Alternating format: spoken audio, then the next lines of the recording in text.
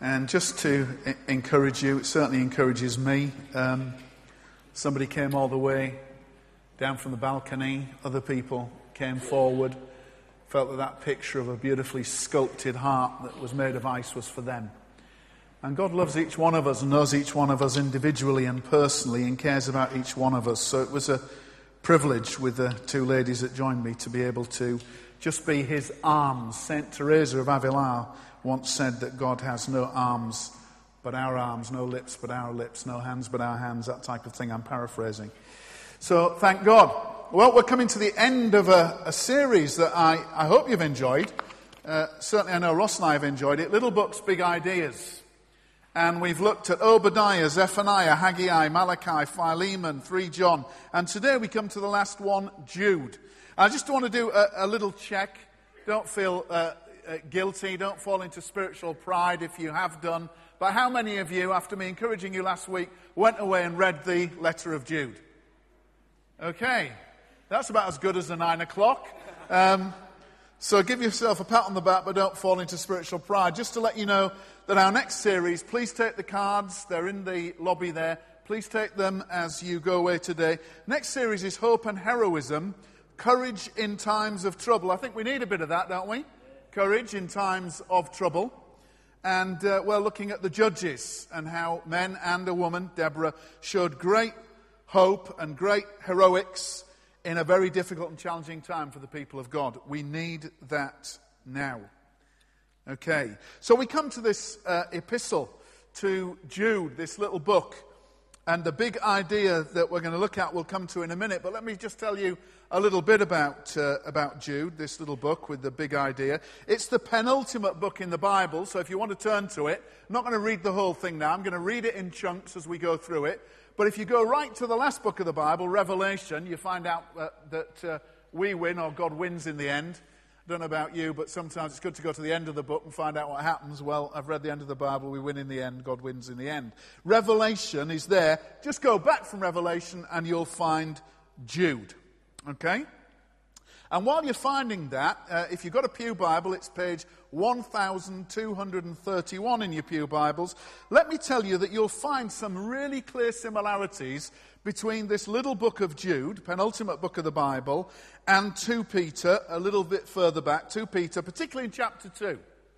It seems that there's a lot of overlap, and let me make something clear from the outset. The overlap is particularly significant in 2 Peter 2, verses 4 to 18, and particularly verse 9 and verse 14 of Jude.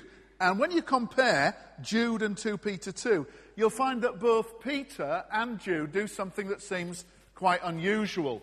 They actually draw from some books that we call the Apocrypha. In the Catholic Bible, there's some extra books called the Apocrypha, and in our Bibles there are 66 books which we call canonical, they're part of the canon. There are not the Apocrypha. Because although the books are useful and helpful, it has not been regarded by the early church and the whole of the church since that they're scripture in the same way that this is inspired word of God scripture. So you might worry about why Jude would quote, and Peter would refer to in a slightly different way, 2 apocryphal books, the Assumption of Moses and the Book of Enoch. Those apocryphal books are used by Jude for way of illustration.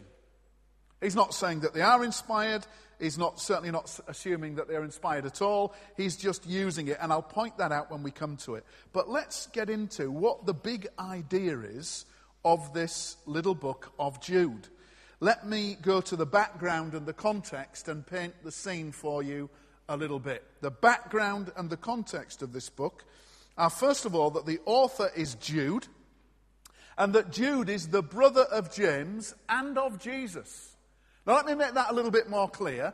He's the half-brother of Jesus, because Jesus was planted into the womb of Mary, his mother, by the power of the Holy Spirit. It's a huge miracle. It's called the incarnation. God becomes man. God becomes flesh.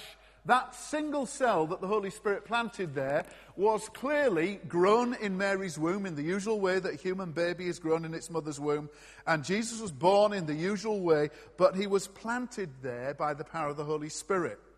Not Joseph and Mary coming together as husband and wife, which happened later, and that led to the birth of Jesus' brothers and sisters. Maybe you didn't know this, but just so you do know it, in Mark's Gospel, chapter 6 and verse 3, the people in the town are staggered that Jesus is a prophet, but they're not honouring him because they don't believe he could be. They say in Matthew 6:3, "Isn't this the carpenter?" Jesus had worked in Nazareth with his father Joseph as a carpenter. "Isn't this Mary's son and the brother of James, Joseph, Judas," that's Jude. Judas, also Jude or Judah, and Simon. "Aren't his sisters here with us?" And they took offence at him. And a little bit further on in the New Testament, in 1 Corinthians 9 and verse 5, we've got the Apostle Paul saying, "Don't we apostles in other words, have the right to take a believing wife along with us, as do the other apostles and the Lord's brothers and Cephas," which is Peter, the big fisherman, Simon Peter, the rock. And what we understand, therefore, is that Jesus had half-brothers. Those who were biologically the children of Joseph and Mary, but unlike Jesus, actually not implanted in her womb by the power of the Holy Spirit. And so the very first verse here in Jude says, "Jude, a servant of Jesus Christ and a brother of James." Why would he not say, "I'm the brother of Jesus"? Well, it would be immodest. It would be a bit arrogant. It would be trying to pull rank. But he names his brother James because James is an apostle of the church in Jerusalem. And when we think of Peter, who was another apostle with a heart for Jewish Christians, we're not surprised that Peter and Jude, the half-brother of Jesus, have written similar things to Jewish Christians. So they're the recipients. Jewish Christians, but also Christians everywhere, believers everywhere, including you and I, if you're a Christian today, right now. And it was written by Jude in about AD 65 years after the birth of Christ in what we now call the Christian era, CE. And we read that in the second part of verse 1. It's to those who've been called, who are loved by God the Father and kept by Jesus Christ. Now, if you are confident, this will be interesting, that the person sitting next to you, and don't embarrass anyone, but if you're confident that the person sitting next to you on the balcony or down here is a disciple of Jesus, a believer, this will be interesting, just tell them three things. Tell them that they're called by God, loved by the Father, and kept by Jesus Christ. I'll tell you again. Tell them they're called by God, loved by their Heavenly Father, and kept by Jesus Christ. Go for it. They need to hear it this morning. They need to be encouraged.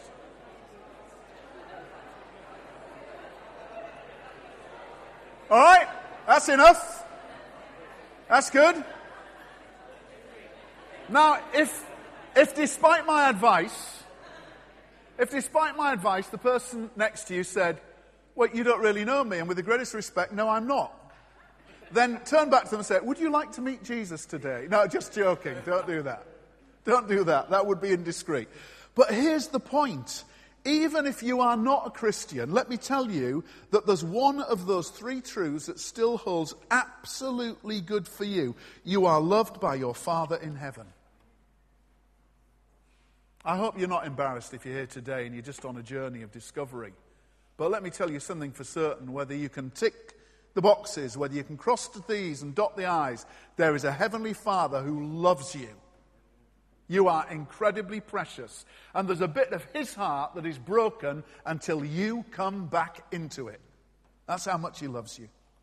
The subject of this little letter is, in a sense, defending the truth. Listen to verse 3. "Dear friends," writes Jude, "although I was very eager to write to you about salvation," that's exactly what Becky described in our children's talk today. It's exactly what she described through those wonderful children that we need to be witnesses about, that Jesus saves. What does he save from? He saves from sin. He saves from death. He saves ultimately from sickness and suffering. He saves us for eternity, and he saves us for a purpose now and in the life to come. It's great news. It's good news. This is what Jude wanted to write about, but he goes on in verse 3 to say, "I felt I had to write and urge you," listen to this, "to contend for the faith," to defend it, to stick up for it, to fight for the faith. Not physically, but literally to defend your faith. The faith that was once for all entrusted to the saints. And if you're a Christian, you are described as a saint, someone who's set apart for a holy purpose. So the big idea he's writing about, he wanted to write about that faith and how you come into that faith, but he thinks, no, he's got to defend the truth and encourage them to defend the truth. Why? Verse 4 tells us. It's very clear. He says, for certain men whose condemnation was written about long ago have secretly slipped in among you. They're godless men who changed the grace of our God into a license for immorality and deny Jesus Christ, our only sovereign and Lord.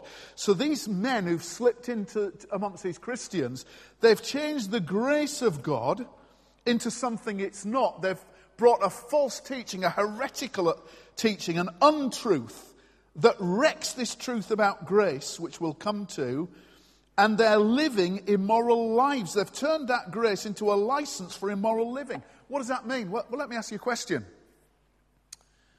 If you are a believer in Jesus Christ, is there any other context for sexual love and sexual erotic love? The Bible calls it eros. It's a beautiful gift from God.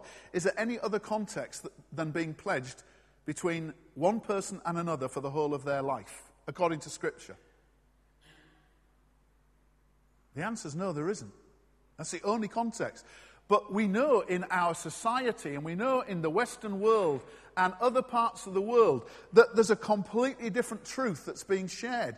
That almost lovemaking is a recreational activity that's a lot of fun and very physically exciting, so just get as much of it as you can. That's in a sense what these guys were doing. They were saying this: if grace, God's unmerited favor, God giving us what we don't deserve, His love, His peace, His blessing. If grace, the thing we can never earn, we can never deserve, is freely given, and God gives us that grace freely to cover the mistakes and the wrong things we do, then hey, say these teachers, we can live just the way we want and God's grace will cover it all. You can have as much sex as you want with anyone you want, whenever you want. Please don't take that sentence out of context. Now, you can imagine if someone went online and listened to the message later and they turn it on and they hear a pastor saying, you can have as much sex as you want, whenever you want, with whoever you want. You see, that's what the world says. And it leads to a lot of hurt and a lot of pain. And a lot of shame and a lot of guilt and a lot of sadness. But these people are saying that God's grace covers it, so have as immoral a lifestyle as you want. Certain men had slipped in. They'd changed the grace of God into a license for immorality. These are false teachers. And as we come now to that big idea of the fact we're called to defend and persevere in the truth, let's unpack it a little bit. The big idea then is we're called to defend the truth, contend for it, and we're called to persevere in it. It's almost like today's about boot camp. Get your trainers on, get your sneakers on, get hold of the Bible, and place your feet firmly on the ground and defend the truth. So the first truth that he brings is that we need to refute false teachers and false teaching. Listen to verses 5 to 7. Though you already know this, know what? Just before it says that Jesus Christ is our only sovereign and Lord. Though you already know this, I want to remind you that the Lord delivered his people out of Egypt, but later destroyed those who did not believe. He led them out of slavery in Egypt, but all of them died in the desert where they wandered for 40 years because they rejected the truth of God. They rejected God and they worshipped false idols. So he let them wander around. Tragic. He's warning these people not to be the same. Verse 6, and the angels, this is a really wacky bit, this.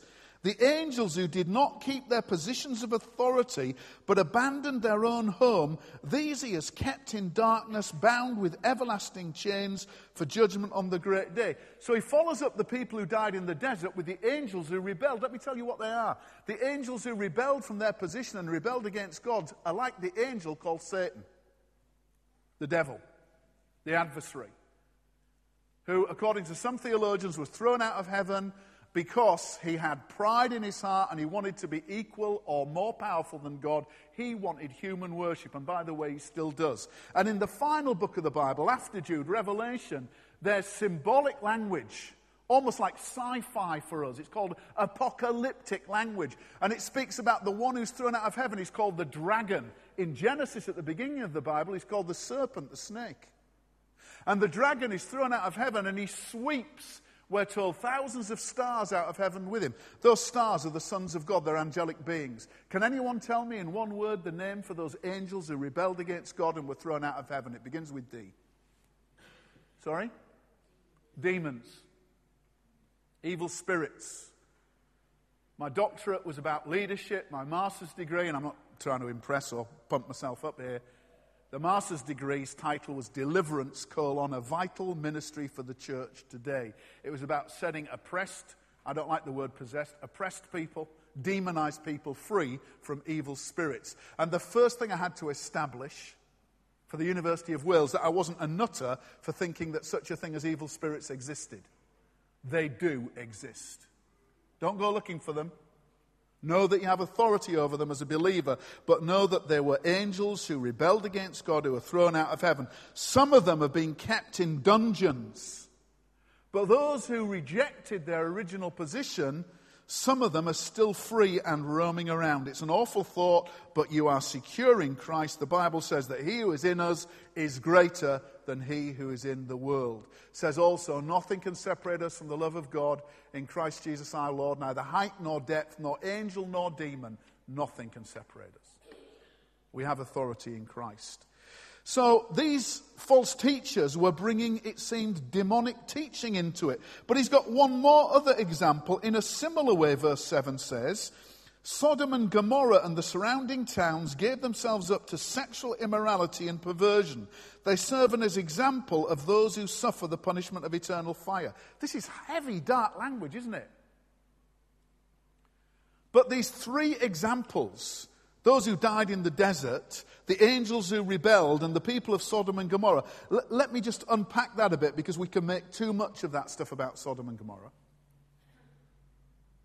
The problem at Sodom and Gomorrah wasn't just one form of human sexuality. The problem at Sodom and Gomorrah was an unbridled lust to get into perverted sex in a way that was degrading for human beings and abhorrent to God. That's what the thing is. It wasn't about two people who love each other trying to work out that love. And the church, including this church under my watch, when we talk about holding on to and defending the truth, we need to defend the truth about God's view of marriage, but we need to defend the truth that God loves compassionately broken people, and we need to love broken people too. People who might even be offended by me using the word broken. But hey, let me tell you something. I'm broken. We're all broken.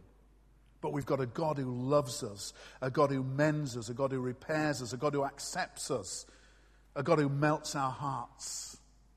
So we've got a lot of thinking to do on that, and I can't go off on a long tangent. You see, the false teachers, that results in flawed thinking. And he tells the people they need to resist flawed thinking. Verse 8 to 10 puts it this way. In the same way, these dreamers, these false teachers, they pollute their own bodies, sexually he's talking about. They reject authority and they slander celestial beings. They slander angels. And then he quotes from the Assumption of Moses, this apocryphal book. But even the archangel Michael, when he's disputing with the devil about the body of Moses, didn't dare bring a slanderous accusation against him, but said, "The Lord rebuke you." Yet these men speak abusively against whatever they don't understand, and what things they do understand by instinct, like unreasoning animals. These are the very things that destroy them. They've just got unbridled lust like the people of Sodom and Gomorrah. They go for it, whatever they want, because they've corrupted the teaching about grace and said, God will forgive us anyway. God loves us the way we are, but he loves us too much to leave us the way we are. Wrong thinking, flawed thinking leads to flawed behaviour and wrong behaviour. Did any of you go for a walk in Plymouth city centre yesterday? I did. I thought, Marilyn's away for the weekend with the family in Christchurch. I'll just have a little walk into town, see if I can hook up with my buddy Ross and buy him a meal. Because that's a loving thing for me to do. It's a loving thing for any of you to do, so form an orderly queue to invite Ross for a meal afterwards. But there you go. Ross wasn't available then, so we did the meal later.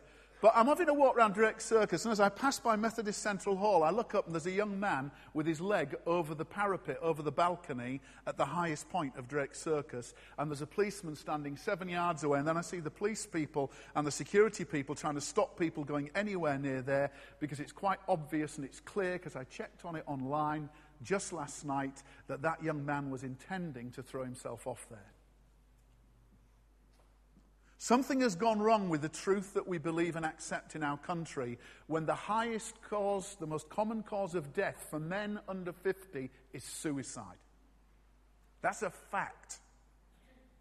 But you know what shocked me as I stood there with the crowd? I wasn't going to stand there for long, but I knew why I was standing there. I looked up at that young man. I looked at the policeman maybe 4 yards, 5 yards from him, keeping his distance. And I looked at the policemen and policewomen and security guards there, and I did what I guess most of you did. I prayed. I prayed for God's mercy. I prayed that he wouldn't take his life. I prayed that God would give wisdom to the policeman, whether he knew God or not. I prayed for those who might be seeing something awful and traumatic. And as I turned to go on my way, having prayed from my heart for all those people I've just mentioned, I saw 3 attractive, bright-looking young girls. And I saw one of them say to others, "Oh, I wish you'd get on with it." Yeah, and I gasped like you gasped. She wanted to get off to do her shopping for her Saturday afternoon joy, but she wanted to see this guy throw himself off first. Where have we got to? And I'm not even knocking her. See, she doesn't understand the truth, and neither does he, that he is so precious in the eyes of God, that God has a better plan for his life than that horrible death if he died. It's not a very great distance. He might have been just badly messed up. Just to reassure you on him, he is in police custody and they are supporting him. That was good to see that word in the Herald Online's write-up.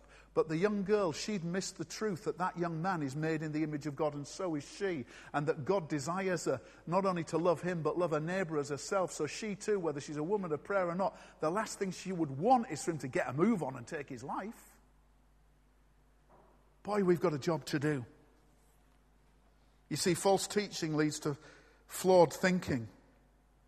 And he tells them to remember the foretelling of the apostles. Listen to verses 17 to 19. "But dear friends, remember what the apostles of our Lord Jesus Christ foretold. They foretold, they prophesied, they heard the teaching of Jesus, and they told the early church. They said to you, in the last times, there'll be scoffers who will follow their own ungodly desires.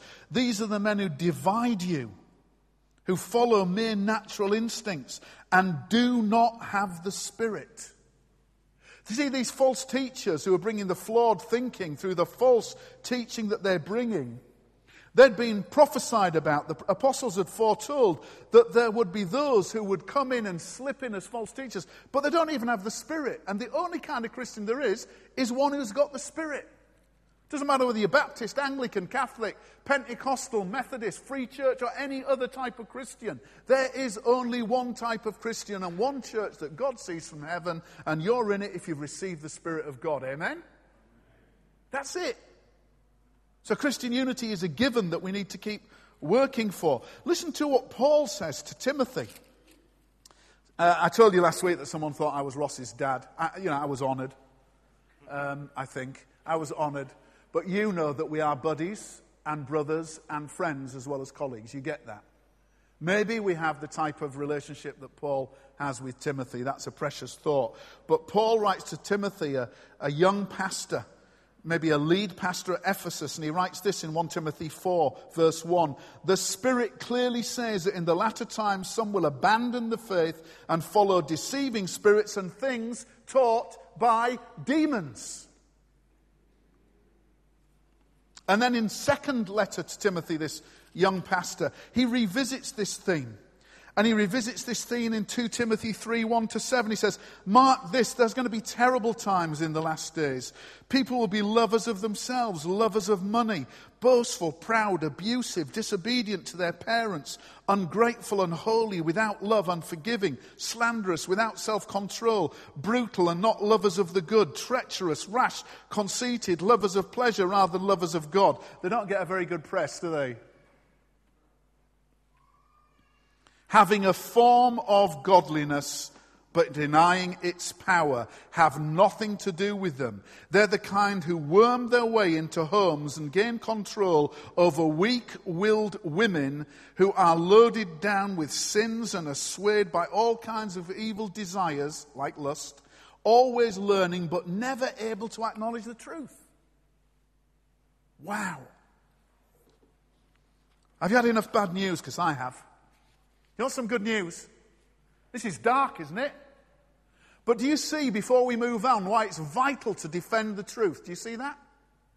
But we can't only defend the truth, we've got to live out the truth. So how do we respond to God's word today? Let's get practical. Responding to God's word, you might say, yeah, okay, Clive, but how? Let's move on to it. We've got to defend the truth, but we've got to persevere in the truth. So I want to tell you about a beautiful young woman called Katie Piper. I've mentioned Katie to you before. Some of you will know her story. You'll have seen it on television. You might even have read her biography.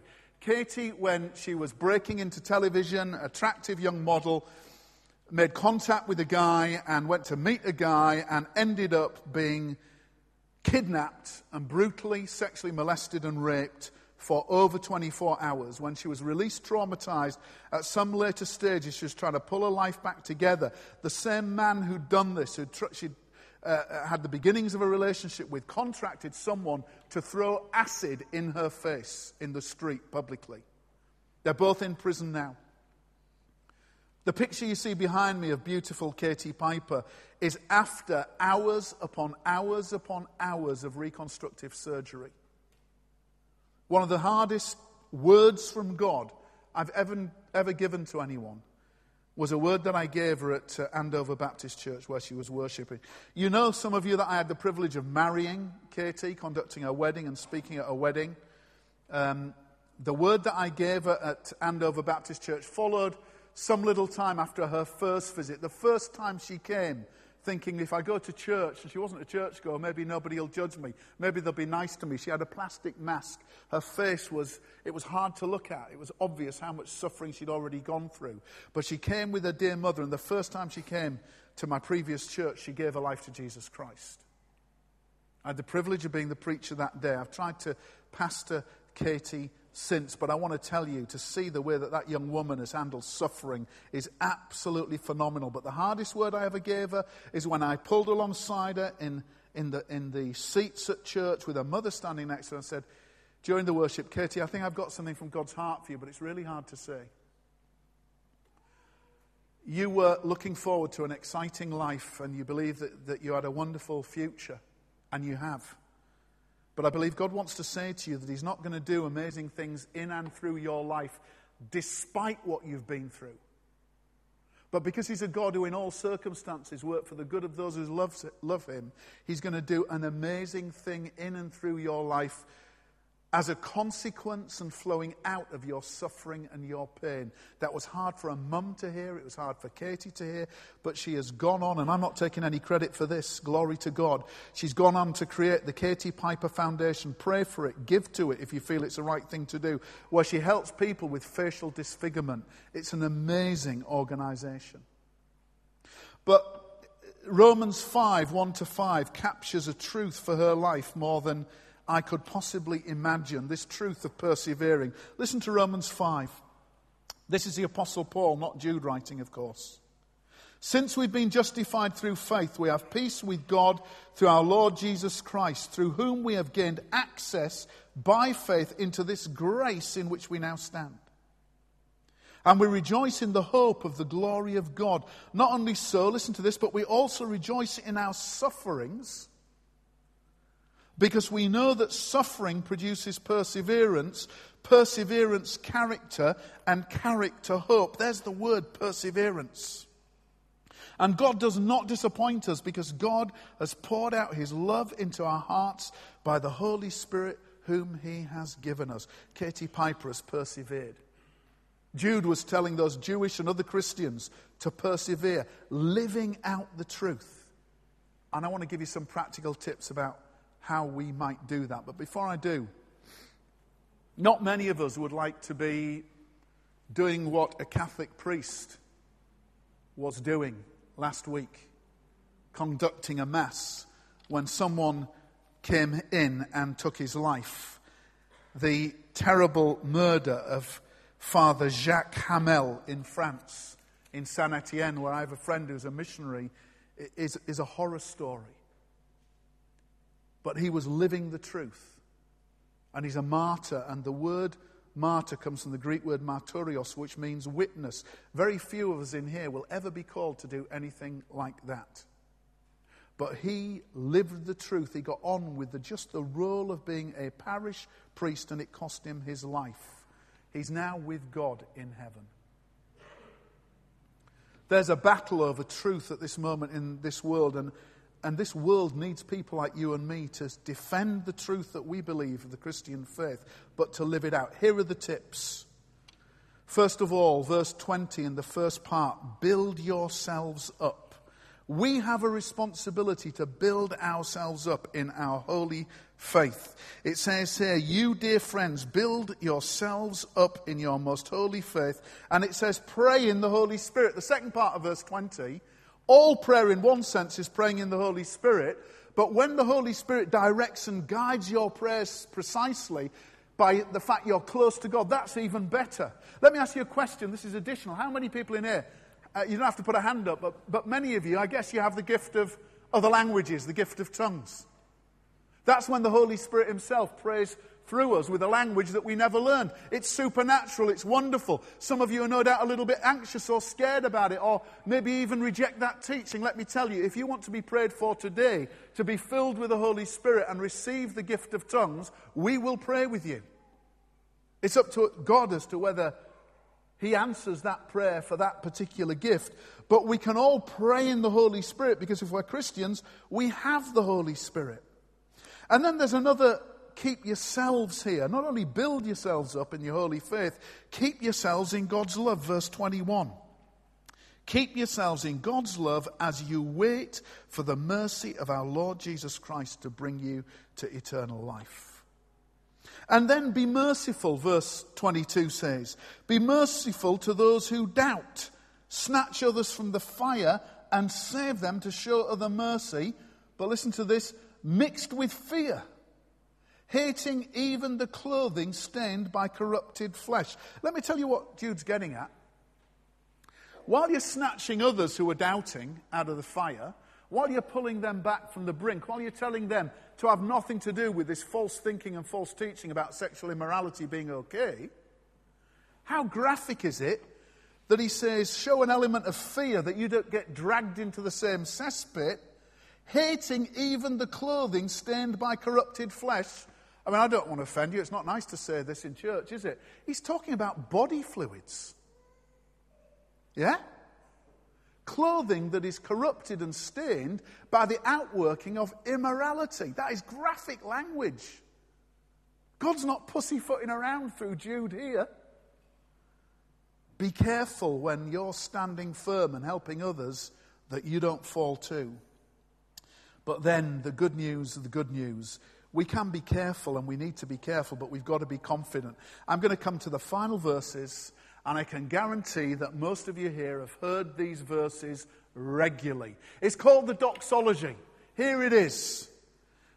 To him who is able to keep you from falling and to present you before his glorious presence without fault and with great joy, to the only God our Saviour be glory, majesty, power and authority through Jesus Christ our Lord before all ages, now and forevermore. Can I say a word to our young people at this moment in time? Thank you, first of all, that not one of you is snoring. At least I can't hear it. That's cool. You've stayed awake throughout the whole thing. You are the future. You are not only the future of this church, you are the future, in a sense, of this nation, and you are the future, in a sense, of this world. Because if you guys don't have hope, and you guys don't have a vision of a different world, and you guys don't have the power from God to deliver that, and you guys don't have a vision of a different society that honors some of this amazing truth, then the future's looking pretty scary to me. So afterwards, please, as we've got our young people in today, would those around you and those who want to go and pray with them, even if they feel a little bit embarrassed about this, Go and lay your hands on them and pray for them, please. But every single one of us need to be confident that if we put our trust in the truth of God, and if I can just have the last image, if we can remember that Jude 20 in one version, the New Living Translation, if we continue to build our lives on the foundation of our holy faith, then whatever this world throws at us, we have got a future which is full of inexpressible and glorious joy. Amen? I mean, it's not all about this life. Actually, I love this life. The sun's shining in Plymouth, what's not to like, you know? I've got food to eat and clothes to wear and a roof over my head. But I have a life to give in service of God. Defending His truth. Revealing His truth. And most importantly, arguably, living out His truth and continuing to build my life on the foundation of this holy faith. And beyond this life, I've got inexpressible joy for eternity. I think I'm going to keep giving it a go. How about you? Let's pray. I'm going to ask our musicians and singers to come back. But let's just be quiet for a moment. Father, please help me and my brothers and sisters to be defenders of the truth, to contend for the truth. Help this church to be a church which contends for the truth. But Lord, not just little truths in our head that we gather in a holy huddle and share and share and share and share, but truths that we live out in our lives. Help us to build ourselves up in our holy faith. Help us to pray in the power of the Holy Spirit. Help us to keep ourselves in your love, Father, through Jesus. Help us to be merciful to those who doubt. And as we do it, as we snatch others from the fire, help us to be careful that we don't fall into that fire ourselves. And above all, Father, help us to be confident that you will present us faultless before yourself through Jesus. Help us to be confident in the truth that we live on and to continue to build our lives on the foundation of our holy faith. We ask this in Jesus' name, Father, and we ask it for His glory. Amen.